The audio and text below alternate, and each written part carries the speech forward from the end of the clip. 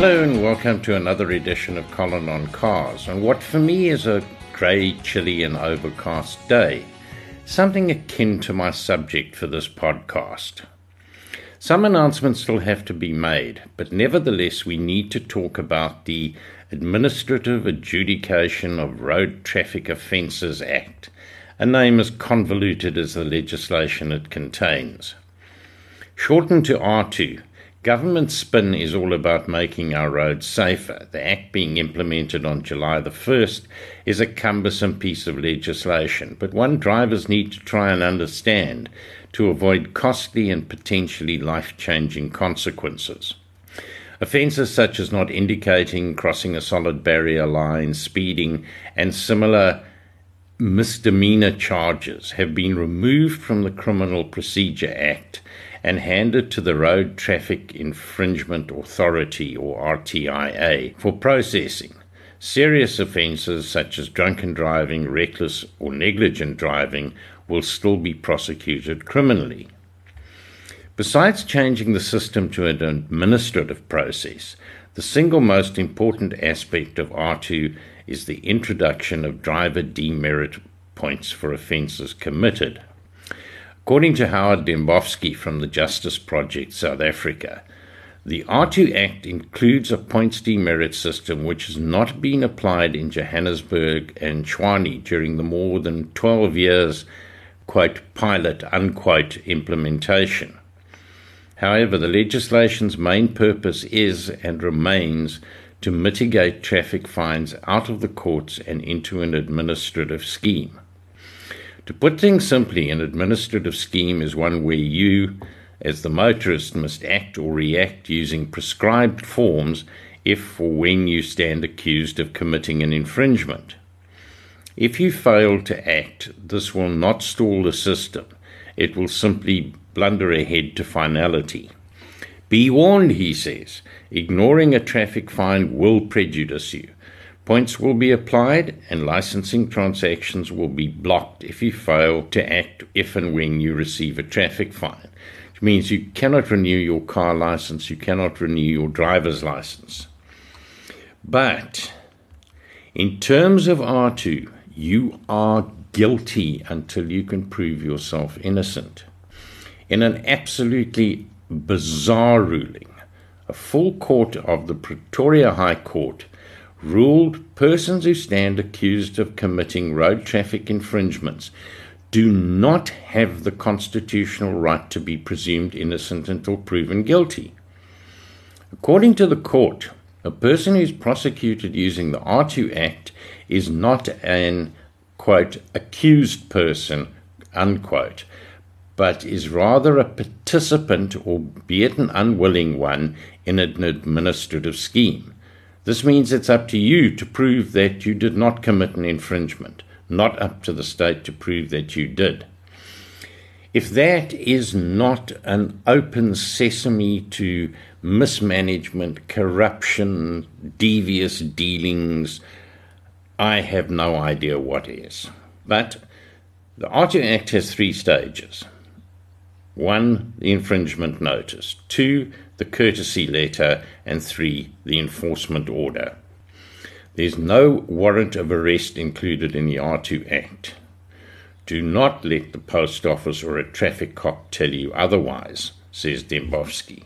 If they are not served in person, all documents issued in terms of the R2 Amendment Act are deemed to have been served on the 10th day after they are sent.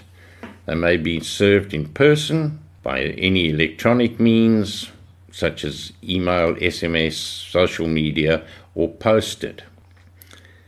But that deemed to have been served is very important. An infringement notice is issued when you stop by a traffic cop caught on camera or issued with a parking fine. When a traffic cop issues a fine to you after stopping you, you are served immediately. When a parking fine is issued, the associated infringement notice must be issued and served on you within 60 days of the alleged infringement. When an infringement is caught on camera, The associated infringement notice must be issued and served on you within 60 days of the alleged infringement. Within 32 days of the actual or presumed service of an infringement notice, you can pay the fine at 50% discount and have the demeriter points applied to your license, apply to pay in installments, make a written representation to the RTIA why you should not be held accountable for the infringement, or nominate the driver if you were not driving the vehicle at the time of the alleged infringement. There's also something called the infringement penalty levy of R100 that will be added when an infringement notice is issued. Though the current regulations do not make it clear when this so-called levy will become payable or ever it will be refundable. Dembowski says our assumption is it will become payable when other administrative processes are applied and that no discount applies to the IPL. It must be paid in full. Again, simply a method of raking in money to refill the coffers that have been stolen over the last 20 years. It's additionally, as an administrative process, millions of people applying written representation. When on earth does anybody imagine those are going to be processed? The system simply cannot handle it. But moving forward, if you do not react to an infringement notice within 32 days, a courtesy letter will be issued. The courtesy letter removes the 50% discount, adds R100 to the total payable by way of a fee for the courtesy letter, removes the ability for you to nominate the driver if you were not driving the vehicle, allows you to, within 30 days, to pay the full penalty together with a R100 fee for the courtesy letter, together with a R100 for the IPL, or make a written representation as to why you should not be held accountable. No discount applies on the IPL or the courtesy letter fee. Now, the enforcement order, if you do not react to a courtesy letter within 32 days of its actual or presumed service, an enforcement order will be issued. And another R100 is added to the cumulative penalty to the IPL and fee for the courtesy letter. When the enforcement order is issued, the demerit points applied to your driving license for natural persons or vehicle license disc for juristic persons like companies and what have you. It also blocks all licensing transactions, driving license, card renewal, professional driving permit, all of that. You may then pay the full amount or apply to have it revoked. You can make a written representation why you should not be held accountable. You must use a specific R208 form and submit that.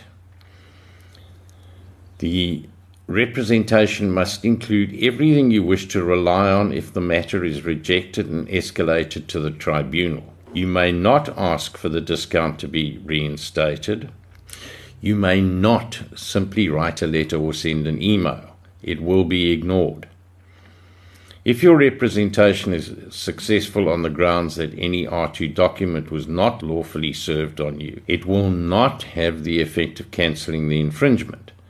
Instead, the authority responsible for not complying can simply reissue the relevant document, providing this is done within 6 months of the infringement. If your representation is successful, together with any fees that have accrued on it, it will be cancelled. But also not clear whether that IPL will be written off.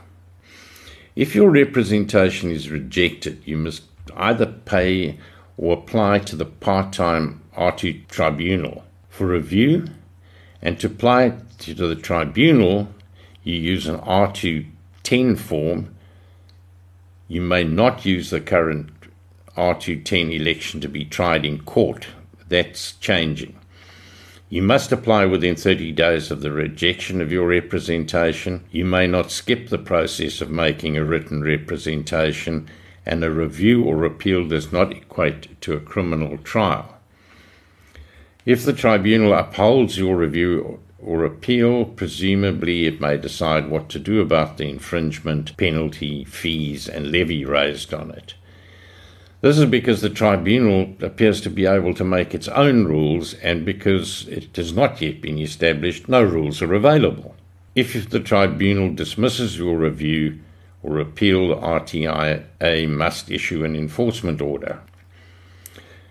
The R2 Amendment Act provides that you may apply to the Magistrates' Court for review or appeal of the tribunal's decisions, only if you do so within 7 days of the decision. A review or appeal does not equate to a criminal trial where the state must prove your guilt.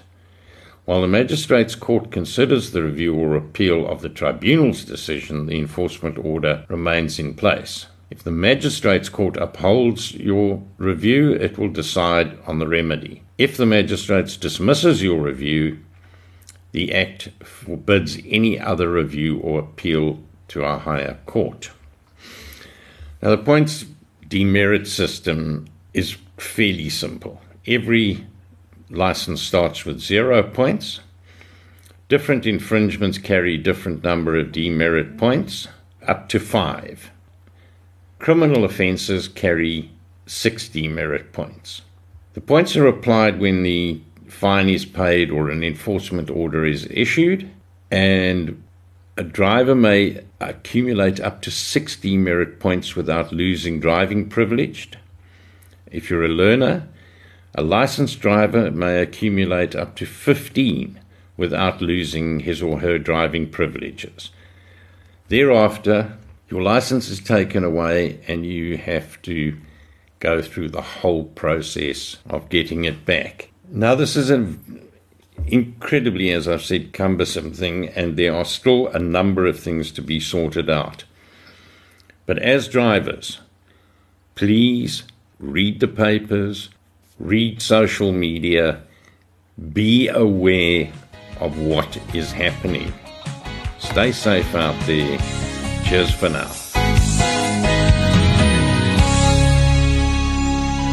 You've been listening to another production from Solid Gold Podcasts.